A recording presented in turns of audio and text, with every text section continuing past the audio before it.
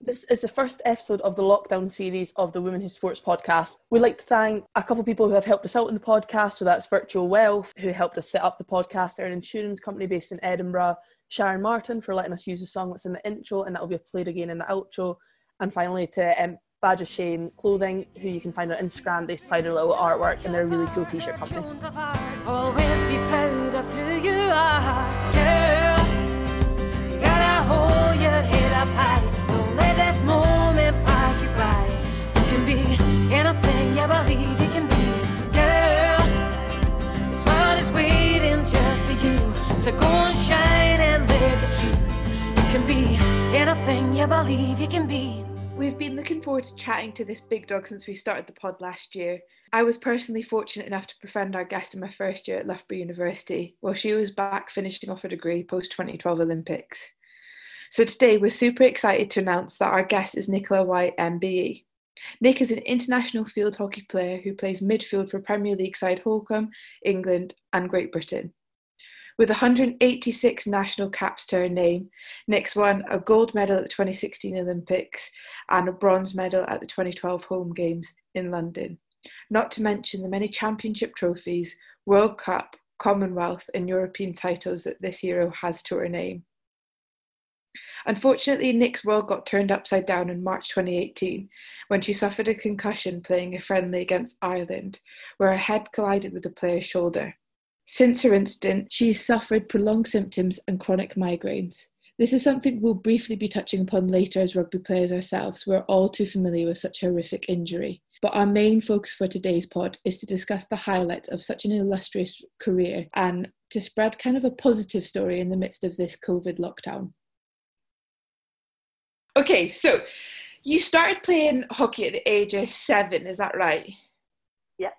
So pretty early doors. What was it that got you into it or think, I want to pick up a hockey stick and start playing hockey? I guess I was quite lucky that we just played hockey at our school, so my junior school. So I just played as part of my PE lessons. And my teacher at school was really well known in the sort of county and regional setups as well. So I was really fortunate that she was like a big part of my playing career from quite early on, really. But really the thing that got me playing was just the fact that we played in part of PE lessons at school. And I pretty much loved it from day one. I can't really remember, obviously, everything that went on at the age of 7, but all I remember is that I couldn't wait to play hockey every time it came around in the winter. And I loved that we obviously played it as a team sport, and yeah, it was just my favourite one to play. So yeah, that's how it came about. And then at what age did you move from thinking, okay, school's really fun, I actually want to take this further and join a club? I think I joined my first club at the age of 10. I think it was about 10. I went to join Saddleworth, which was a ladies' club. And I went with a few of my friends because they were from my same class in school. And that was quite daunting because obviously going to like a proper club for the first time at quite a young age, 10 or 11, was a bit like, oh gosh, this is a big step. But it was really, really good because it does kind of make you see the game in a different way. You're like, wow, like these are amazing people, like these women are actually playing proper hockey compared to like school hockey, but you know, you learn just basic things. So it was a really, really big step to do that, and I absolutely loved it, and I learned so much just from going and playing there. And in fact, I still keep in touch and know a few people who played at that first club. It's not going anymore, it's now called Oldham Hockey Club. But yeah, there's still a few people going from it, and it's amazing still keep in contact with them. I had really good memories from that first club. So yeah, about 10 or 11 I went there. Amazing. And for you, when did hockey become more serious? So it started at school and then you moved to a club, and then when did it become like, I want to play for England and that's what I'm aiming to do? That's a good question, because I think when you're younger, I think it's just quite a natural progression, especially if you're very sporty. And you're obviously at school and you've got so many sports going on, which probably a lot of children do have. I was juggling like hockey and netball and swimming and athletics. That I was good at all of them really. So it wasn't until I got to probably the regional North of England team at I was in a setup there from about 13. So probably by the time I got to sort of 14, 15, when you start to look at sort of the junior England systems, you start to think, oh, this could be a possibility that you could start to play for your country, because obviously you have England scouts coming to those tournaments. And that was really exciting because obviously at that time, hockey was my main sport really, and I think I knew I was good at it.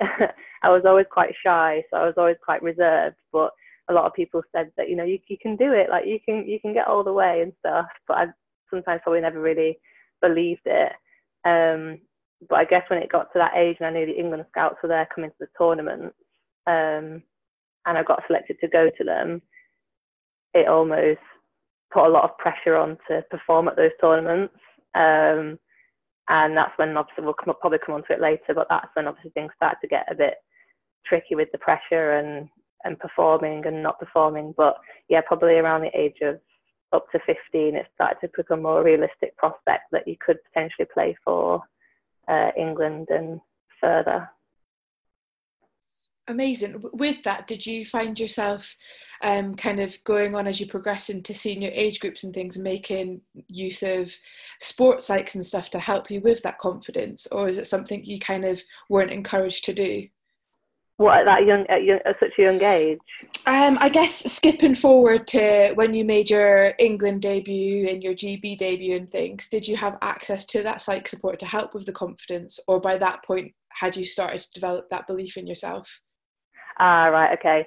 So I think when I got to playing for England when I was around 19, 20, I think obviously I was a lot older, and I think I still wasn't as confident as I am now, but it wasn't the same access as we have now, because obviously we've got such a great program at Bisham, with the centralised program that we have.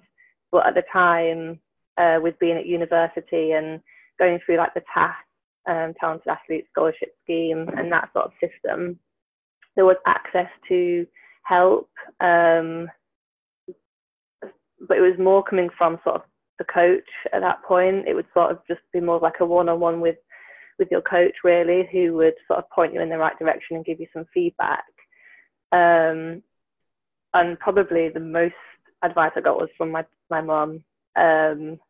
Really, she was probably pretty much my psychologist throughout that time.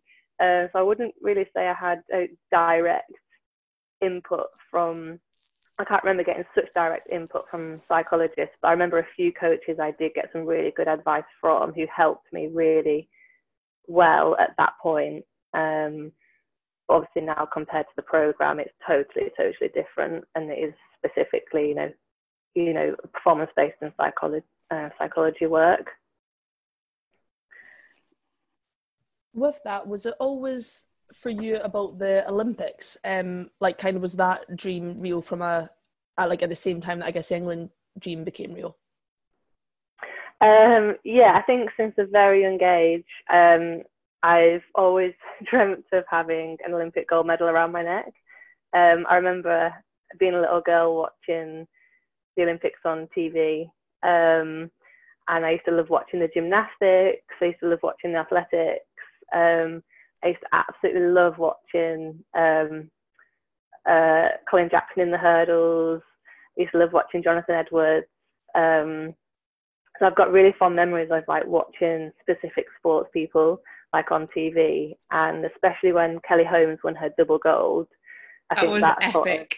I think that sort of cemented it in my head. I know I was a bit older at that point compared to like when I first watched the my first Olympics, which probably would have been 80s or early 90s, but she obviously won that in 2004. I think it was Athens, yeah. So that was obviously a lot later, but her winning the double gold was a moment when I was like, that is it. Like, that is exactly like that feeling that she obviously felt crossing the line. I was like, I just would love to feel that and want that.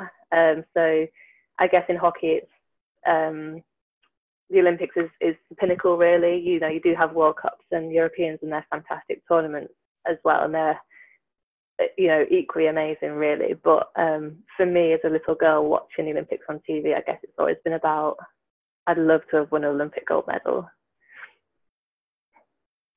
That kind of brings us on quite nicely to our next kind of question, is the highlights of your career. And you've been to 2 Olympics, which is incredible. Would they stand out as your absolute highlights, or have you got other ones from perhaps like training or European competitions or World Cups?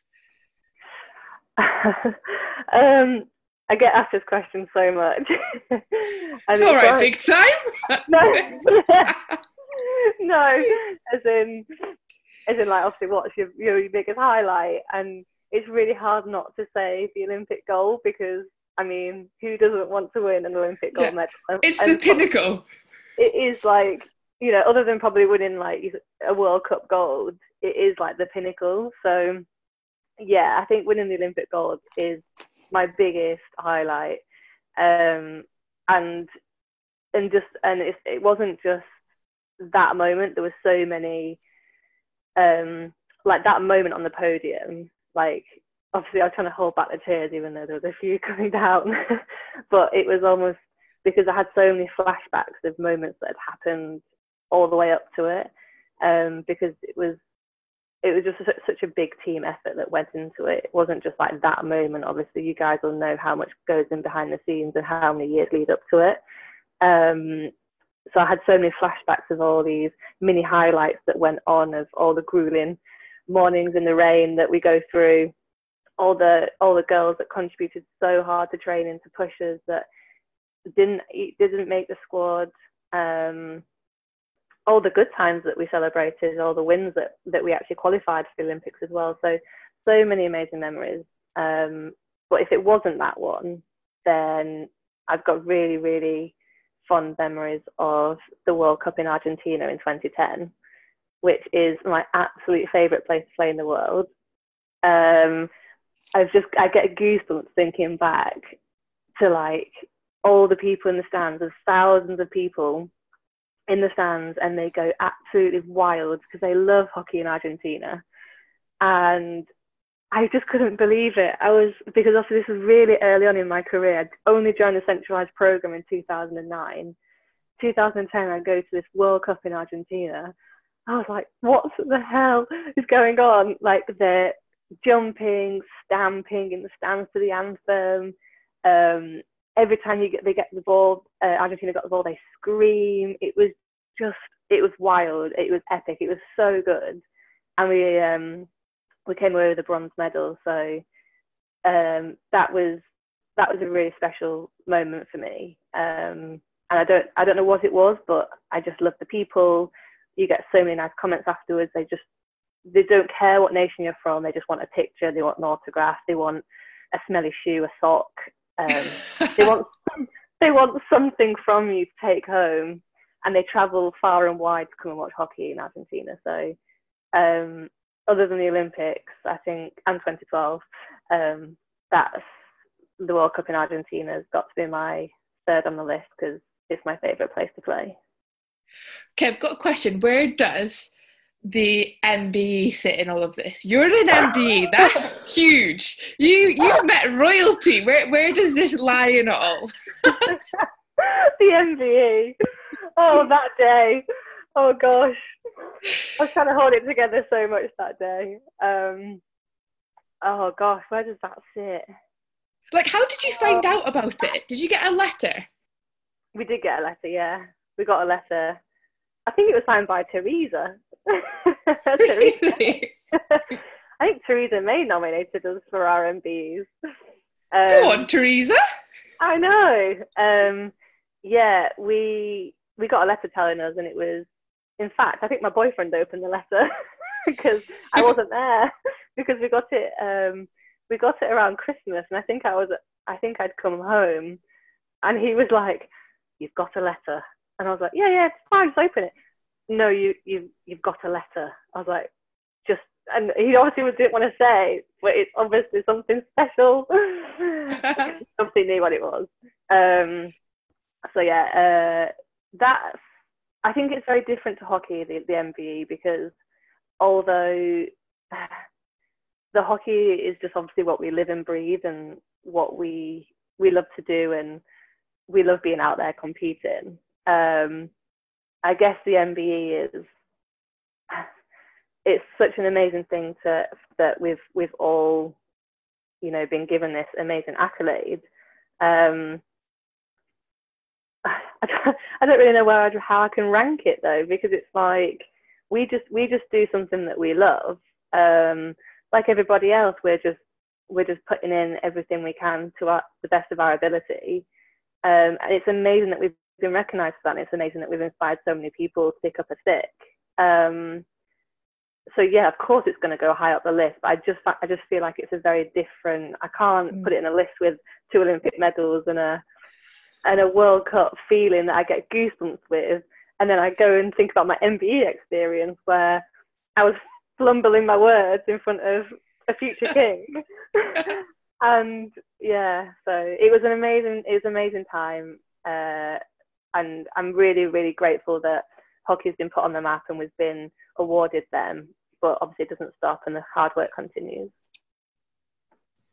I think, kind of going on from that, you said that your 2 highlights would be the 2 Olympics. So London 2012, you guys got a bronze medal in front of a home crowd, and then it was 2016 that you went on to get the gold.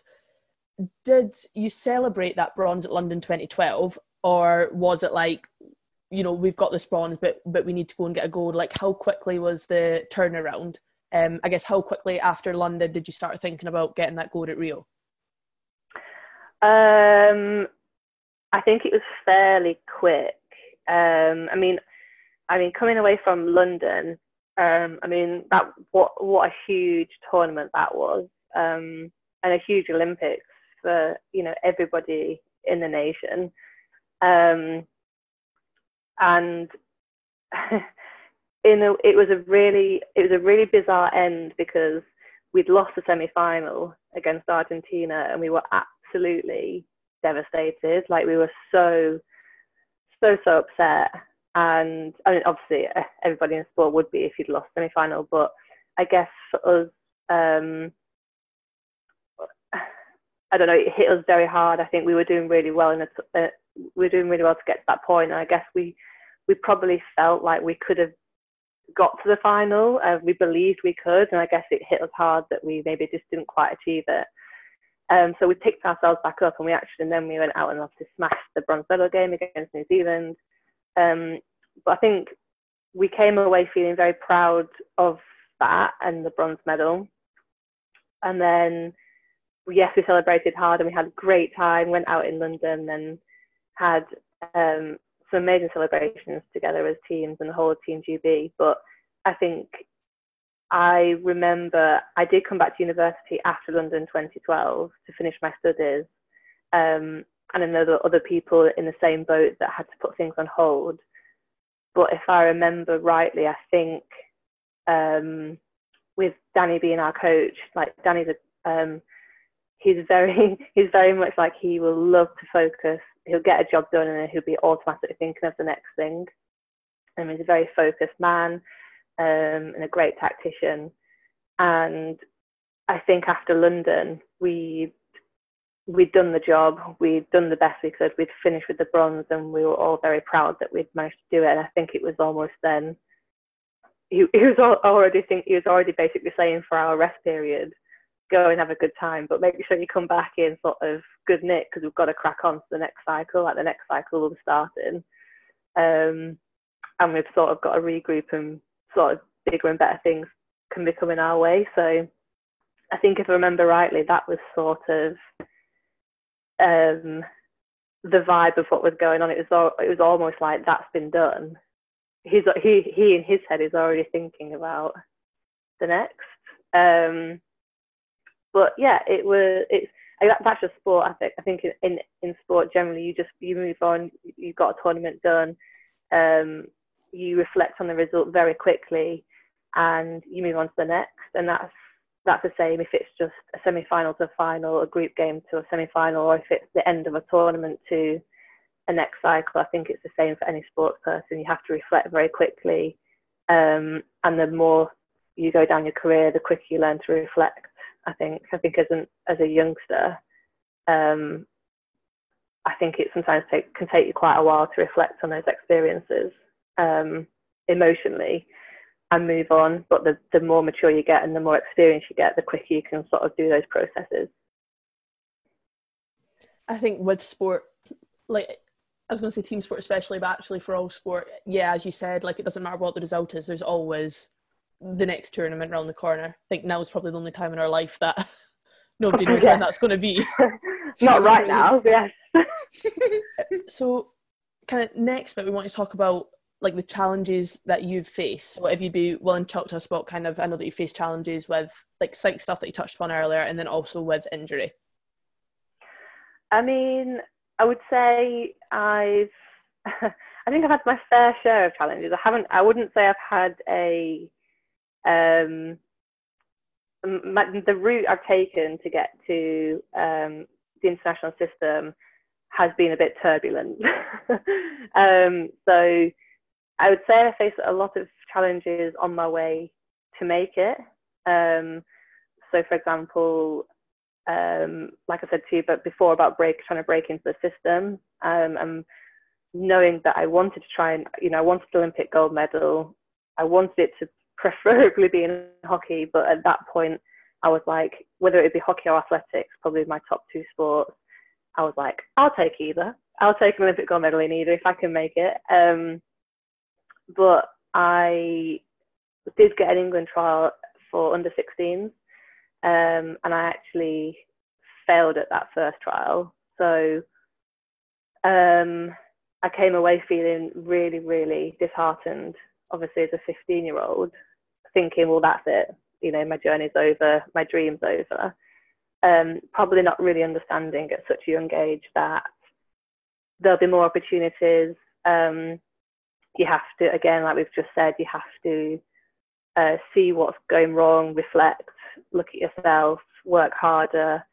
So I think if it wasn't for my mum at that time, I probably might have even given up, because I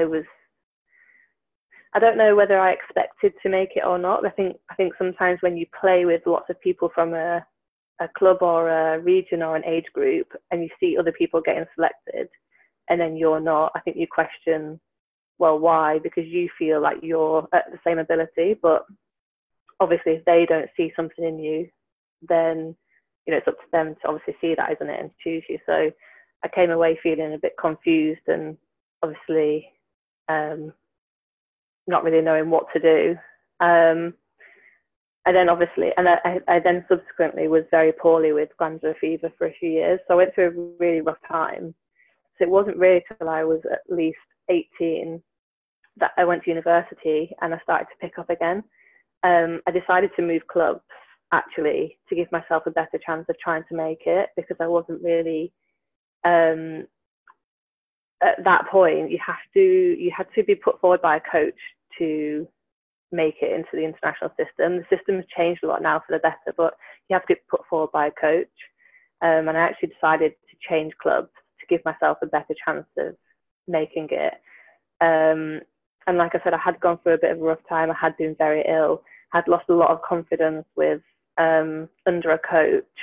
So I'd made this decision for sort of the good of myself and the good of trying to make it. And when this new coach said that she was going to put me forward for an England trial, I was really in shock, because I didn't really feel very prepared. I didn't feel like I was playing my best hockey. I was really, really knocked down. I personally didn't feel like I was playing some of my best hockey. but I was really, she believed in me. She was like, you can do it. I believe in you. I know that you can do this, and I want to provide you with this opportunity. So on the day of going down, I was like, right, do you know what? This is going to be my last shot. I wasn't enjoying playing sometimes because of not being sort of the confidence not that I'd had. So I actually bought some athletic spikes. So at Loughborough, I was actually going to join the athletics team.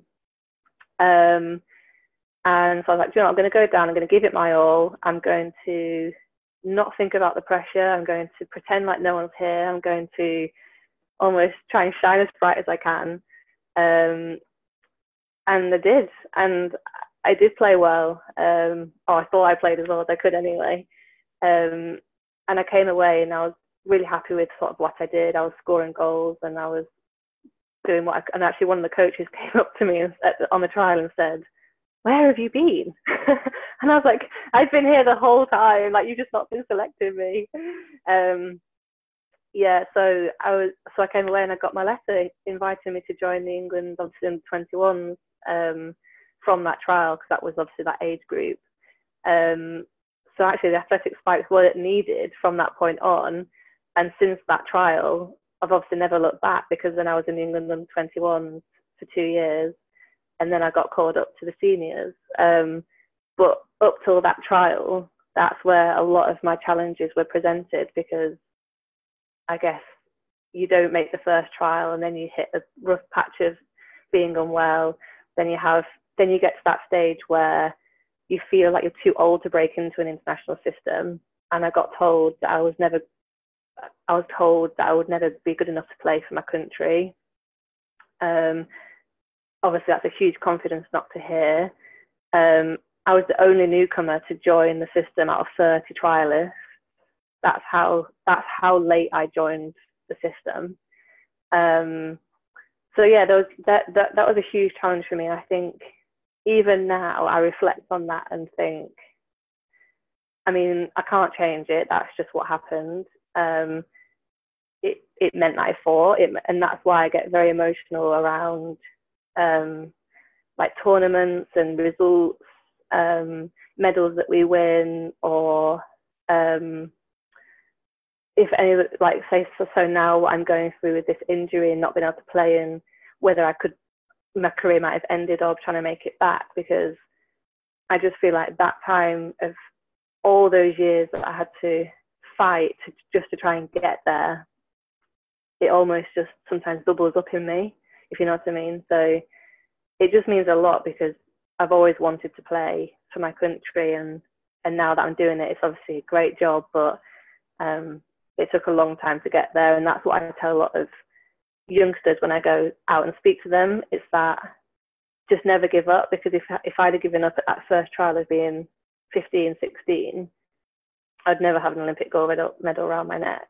I'd have walked away, and I might never have made it in athletics either. So sometimes you've just got to keep buckling down. If you really want something, the grass isn't always greener on the other side. You've got to keep working hard for it. There might be a time where it might never happen, but don't just stop at the first failure. Keep trying, and then obviously keep make a decision further down the line. And then my other biggest challenge has just been this injury. So it's, I'm getting a lot better, and it's been a bit of a whirlwind, to say the least.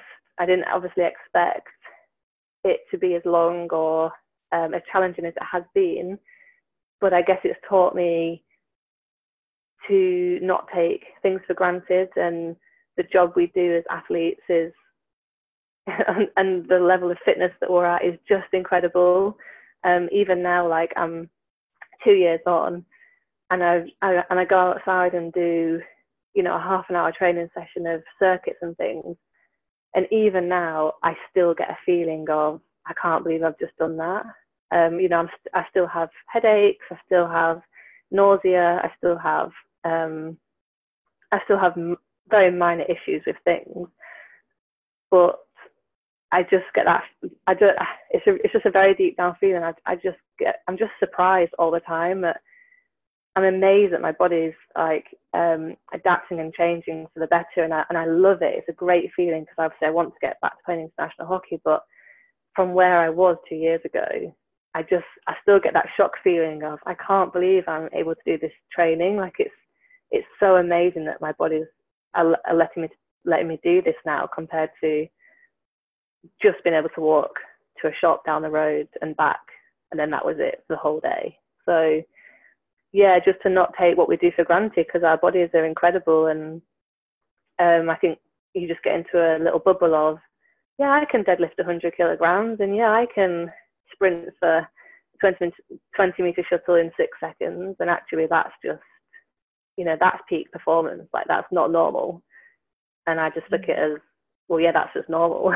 So yeah, there's been lots and lots of ups and downs, and it's been nearly 11 years now. So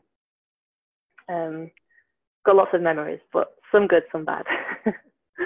I guess the bad makes the good a lot sweeter, doesn't it?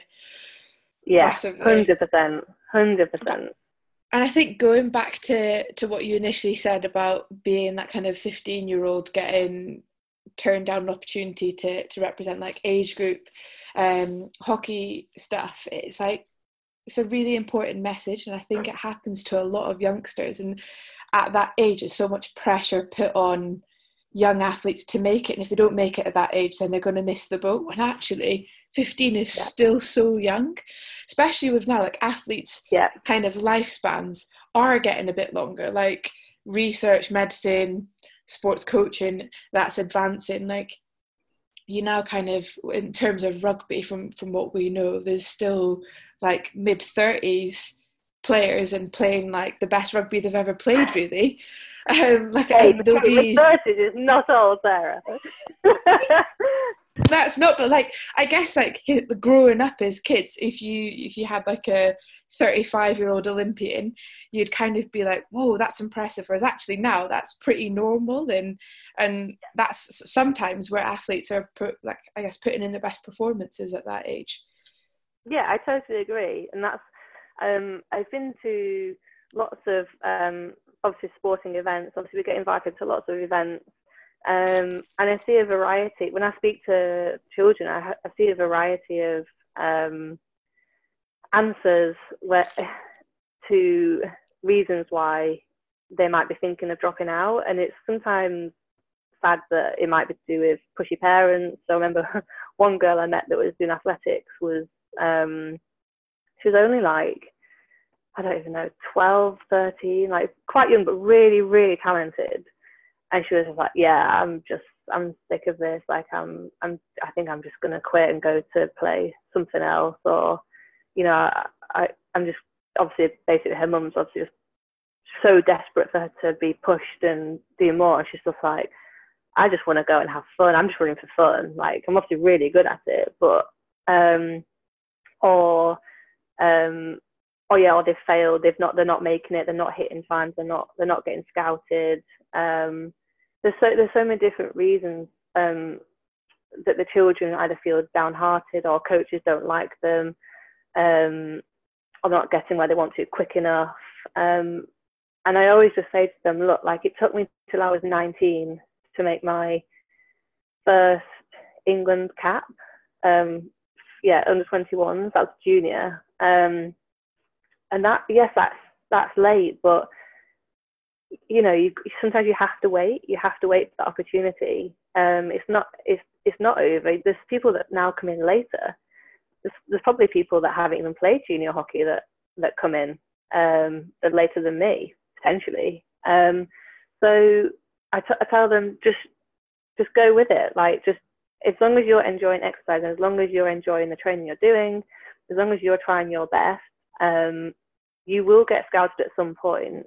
You just need to make yourself the best of what you can be, and then the opportunities will hopefully come your way from there. But by putting that pressure on yourself, it's just making your life harder, and you're then not going to enjoy the sport, and therefore the dropout rate is just going to start increasing. So I don't know, I just try and reassure them that the opportunities aren't sort of far and gone, and that my career is sort of an example of that. It took me a long time also to break into the system, and there can be success stories. So they're so young that they don't need to be worrying about that at 13, 14 years old. You know what I mean? So yeah, massively. I think with that, like obviously that is the like advice you'd give to like kids who don't believe that they can break through, and I think that that is so valuable, because like I remember being that age, and when your teammates get selected for stuff that you don't, you are like, you don't understand. I think as you get older, you're like, okay, they're better at me, better than me at X, Y, and Z. Whereas when you're a kid, you're like, well, we're both playing for the same team. Like you just don't see it as much. exactly. What would your advice be for anybody that's going through like a long-term injury at the moment, if that's concussion or something else that's keeping them out of their sport? I think my biggest learning has been to stay as present as possible, which is really cliche, because obviously we get taught that in fact, you think I'd be really good at this because we get taught this all the time in psychology with playing in performance, but throw it into a different context. And I really struggled, because all I was worrying about was, well, what if I do that? Well, how will I feel tomorrow? And if I did something wrong, I'd be in bed for like a week, just having to try and recover and get my headaches back down to a level where it was okay to then start to go back outside or something. So I was constantly worrying about repercussions of things, or then going backwards and feeling depressed about I couldn't even do that before. So I think my advice would be, my biggest learning has been to not go too far ahead. So it might only be I plan today. At maximum, I might plan maybe what I might think about doing tomorrow morning or tomorrow afternoon, and then try not to go backwards either. So you're staying in quite a nice little medium of time, and therefore emotionally you're staying as stable as possible, and you're just focusing on small little tasks that you can do. So therefore you're building a bit of confidence back in yourself, and not letting your injury sort of take over and rule you, because that was the worst thing that I found, and it's taken me probably at least over 18 months to switch this. Was I completely felt like the head injury and the concussion was in charge of me, and whether that's true or not, like I don't know, but I just felt like it was determining what I could and couldn't do, rather than potentially maybe if I knew what I knew now and could think how I could think now, because I obviously couldn't think straight at the time, but rather than thinking, well, what can I do? So it's just switching your mindset to thinking of more, it might be only very small tasks, but think of things, small things, tangible things, things that are achievable to keep your spirits high, and keeping your time frames very small, so you're not wandering and getting anxious about things that may or may not even happen, and not going backwards and feeling sad about things that have gone. So it's not affecting your mood. And I think that's the best advice. I think that is such good advice. Like I know that like when I've had injuries before, they like, because physios do give you a time scale, they say this is 4 to 6 months, so you're immediately like, okay, in 4 months we've got this game, I'm going to be back for that game. And then when that doesn't happen, it is just like constant knockbacks. Whereas if you look at it on a much smaller time scale, then you can have so many more like positive outcomes that way. Yeah, because although exactly they give you recommendations, like it's, I guess you'll know better than anybody that actually like concussion sometimes isn't a 2-week return to play. No, because I was told I was hoping to be back within 3 months. Well, 3 months, 4 months, 6 months, and then like you say, it's just gone on and on and on. So you want something and you want to be better for something, and there's no harm in thinking like, oh, like it's, you know, it's September, it's the start of the season in September. Where are we now? April. So it's 4 or 5 months away. There's no harm in me thinking I'd love to be back for playing in September. But that's it. It's almost just like it's a passing whimsical sort of, I'd like to, like, and it doesn't go any further as to, it's just a feeling of, because you can't stop having feelings. Like, feelings are just something that's going to come, and the more you try and just bat them away, like, they're stronger. They're just going to keep attacking you, and that's what I've really battled with. Sometimes I've tried to suppress everything because I don't want to be feeling or like all the feelings, because they've just been too much, because I've been so desperate to just be better, be back playing. I don't want to be injured. I don't want to be ill anymore. And it took me a long time to accept.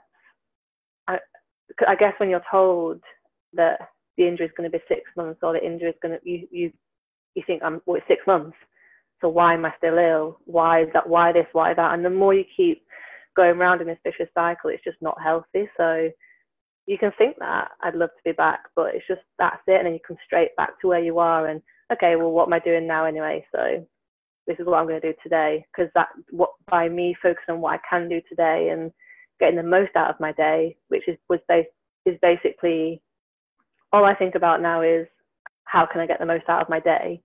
And by me doing that, I know that my goal will be more achievable by hopefully playing in September for a club, if you know what I mean. And it's the same, it's no different to how elite people go through their training.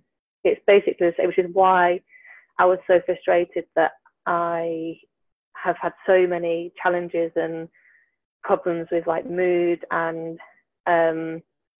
mental health and things, because you think everything we've been through and everything we've been taught with how to handle pressure and training environments, and you know, we know how to plan out training days, and we know how to part things off and put things to a side and focus on this. But honestly, if you throw it out of context and you throw in chronic pain, and you throw in, you know, locking yourself away from everybody, and everything goes out the window, and you can't think clearly, and it just gets a grip, and then you're just almost in a spiral. So that's my advice to people that are going through difficult times. Yeah, it's such a good point. In terms of being injured, athletes are so used to having their day planned to a T for them, even if it's like they're part-time training and doing part-time work. Like, everything is meticulously planned to a T. You know what's happening, and no one really prepares you for the emotions of injury. And it's so difficult not to get fixated on getting back or doing X, Y, Z, or the things that you can't do. And then that negative spiral, like Rowan and I both know, it is such a tough thing to break and get out of. Yeah, it's really hard to get out of. It is doable though, so you can get out of it.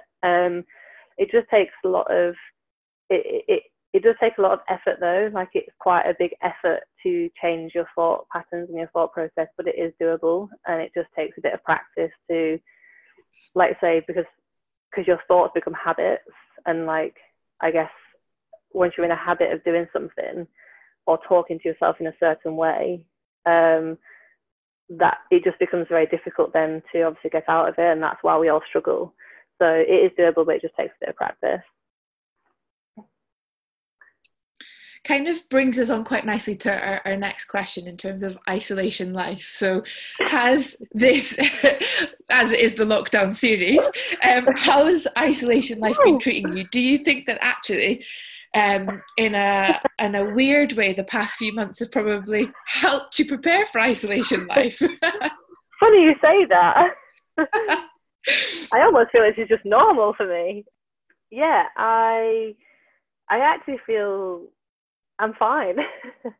Like, I genuinely feel like, I think obviously going through the injury has been, nothing could get worse for me. If you think about it, I'm coming out of probably one of the worst times of my whole life. So for me, I'm comparing, yes, obviously this is very similar, like, in terms of the isolation, but for me, nothing could get worse. The fact that I'm home now, I'm at my parents at the minute, because my boyfriend's obviously locked himself away from everyone else in a different location. So I've come home and I'm with my mum, who I'm very close to. That's great. Like, I've got company, I've got a garden, I can keep active. I can go for I'm obviously healthy enough to go for a walk down the canal now. My appetite's back, so I'm having nice home cooked food. Like, mentally, I'm doing okay because I'm used to it.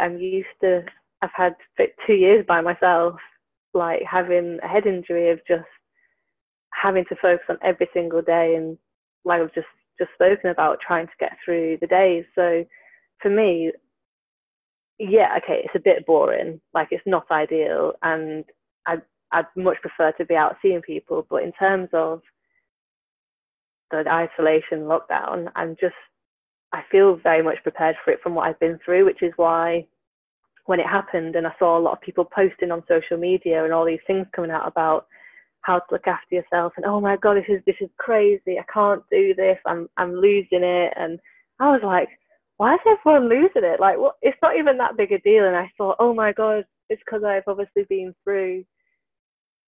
been through something already, probably, that's prepared me, and now I'm just like, well, this is my normal. So yeah, it's a bit of a wacky one, it's a bit of a crazy one, but out of everybody, I'm probably, the most prepared for this, to be honest. Have you got any top tips for folk that are struggling? Oh god, I mean, it's not. Sorry, we've asked you for so much advice today. Thanks. You should be charging us for this, charging every listener. I mean, it's not ideal. I mean, I don't think there's much I'm going to be able to say that's going to cheer anyone up, but get yourself a Crazy Catch. They are so much fun. They're not even that expensive, but they provide a lot of entertainment, and you can play indoors and outdoors. Probably check that. No, I mean, keeping yourself busy in terms of food prep. So like planning your food and your meals is important. Make sure you're not eating loads of crap, because everybody just automatically goes to the rubbish cupboard and eats loads of, because even I'm doing that, and obviously like I'm trying to stay on the good side of my athletic career right now. But everyone automatically goes to the rubbish cupboard. So plan your meals out.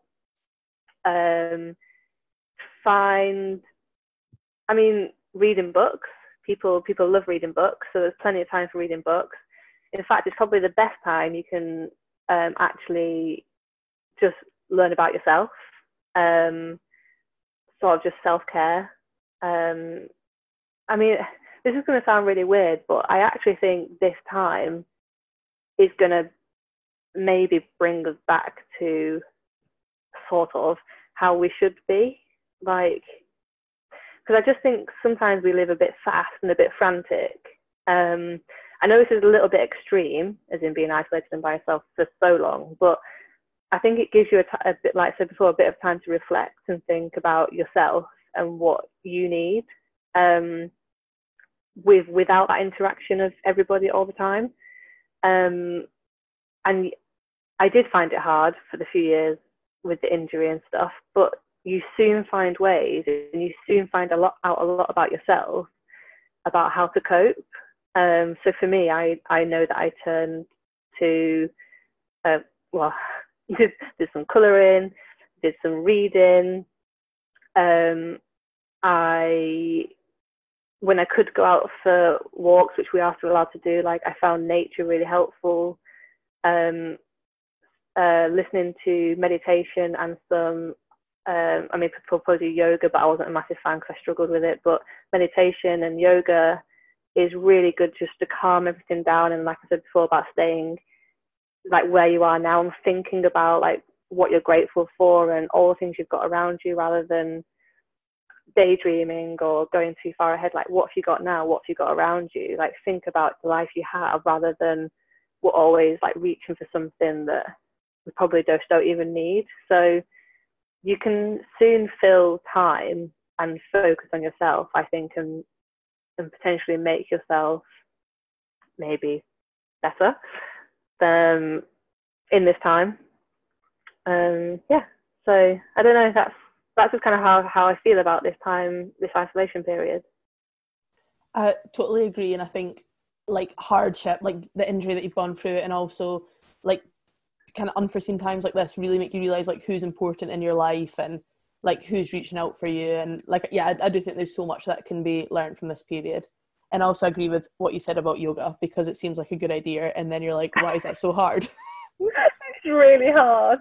Yeah, It's I so think it'd be fine if hard. there was no downward dog, but that seems to be 90% of it. No, it's super hard. I'm not very good at it. So just to finish off, we just wanted to ask you kind of what your aspirations are at the moment. So although we have just talked about timescales. So Oh yeah. maybe that's a ridiculous question, but yeah, kind of what's next for you in your journey, if that's as a hockey player or kind of in a wider sense.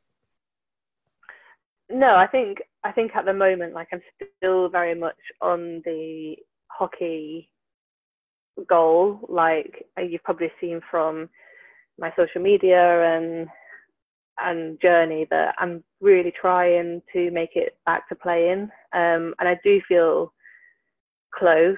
I mean, I feel like I keep saying it. I feel like I keep saying I'm close, and it's just because every time I make improvements, I obviously am getting closer, but there is still a way for me to go. I still need to be integrated around other players, which I haven't done yet. I still need my fitness to be a lot higher. I still need to get stronger. So it's going to come. It's inevitable. It's going to come at some point. Obviously, there's a massive question mark whether I can play at that level with the pain, the nausea, the migraine, the stimulus. Like, we don't know when it's going to go. So there's a lot of question marks around all of it, but it's kind of all moving in the right direction, and it's all, I feel like it's going well. So my aspiration is, I'm definitely on the path of wanting to make it back to the hockey first and foremost. Obviously, Tokyo has now been delayed, which for myself is huge, is a kind of a positive thing, really, because that's going to give me more time. It's not a positive thing for everybody else that was going to be going to it, because that isn't good. But in terms of my recovery and my journey, that's going to give me a lot more time now. So we're just going to have to see what happens with that. But Tokyo would be an amazing, amazing achievement. And I mean, if that happened and I did manage to play back on that pitch after this injury, like, I mean, I'm going to be very emotional if that happens, because even now, like I said to you before, like, I'm not allowing myself to go that far because I don't know if it's possible. But sometimes I want to let myself go and think about it, and it does make me feel really emotional because I want it more than anything. Like, that's what I love, and that's my job, and that's what I feel I'm good at. And I still feel like I have unfinished business and aspirations in terms of being a better player.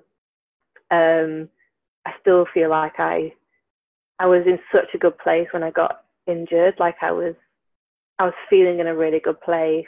I was ready to sort of hit new targets. I was ready to push myself personally further on like my athletic career journey. So I've got those two aspirations. I would love to make it to that. I would love to be able to push myself as an athlete more, but whether they're going to now happen is very questionable depending on my injury, because they both might not allow that. So it might have to be tailored. And then if none of that happens, then I will aspire to enter the working world, and I'll obviously coach. I'll do some coaching for now. I've done a little bit of coaching so far in the meantime with Cambridge City, and that was a really good stage in my recovery to do some coaching, so I'll definitely continue that. And then I will then look to do some form of, I say proper job, but I will look to transition to some proper work. I'd like to do something creative around people. I'm not sure where that fits in yet because I haven't had the time with this injury. This time with the injury was due to be going into sort of work placements and go and get that experience. So I knew whether I would go into sort of business, account management or marketing, or events management, so I wasn't sure what area to go into. So I've not had that opportunity now with this injury, but that's not saying that I can't do that in this near future now. So my aspirations is I'm looking forward to getting a job and transition out of sport at some point. I just don't know when that will be, and I don't know if it'll be imminently now if I can't make it back, or whether it'll be later down the line if I do make it back for Tokyo, and then I can maybe carry on for a couple of years. So yeah, there's still a lot to look forward to, and I've just kind of got to take this year how it comes and look after my health first and foremost, and then see what happens. Oh no, we really appreciate that, and like you've got such an inspiring story. So thank you so much for sharing it with us, and I'm sure the listeners will love it as well. Pleasure. Thanks so much for having me. We wish you all the best, Nick. You've got this. We're rooting for you. Thanks, guys. Righteous among nations. 'Cause we are doctors, lawyers, mothers, footballers, first minister, poet laureate. We're on the move, and I'm telling you, the glass ceiling's going, we're coming through. Rise up, take the stage. Play your game, don't be afraid. You're a work of art, or Jones of art. Always be proud of who you are.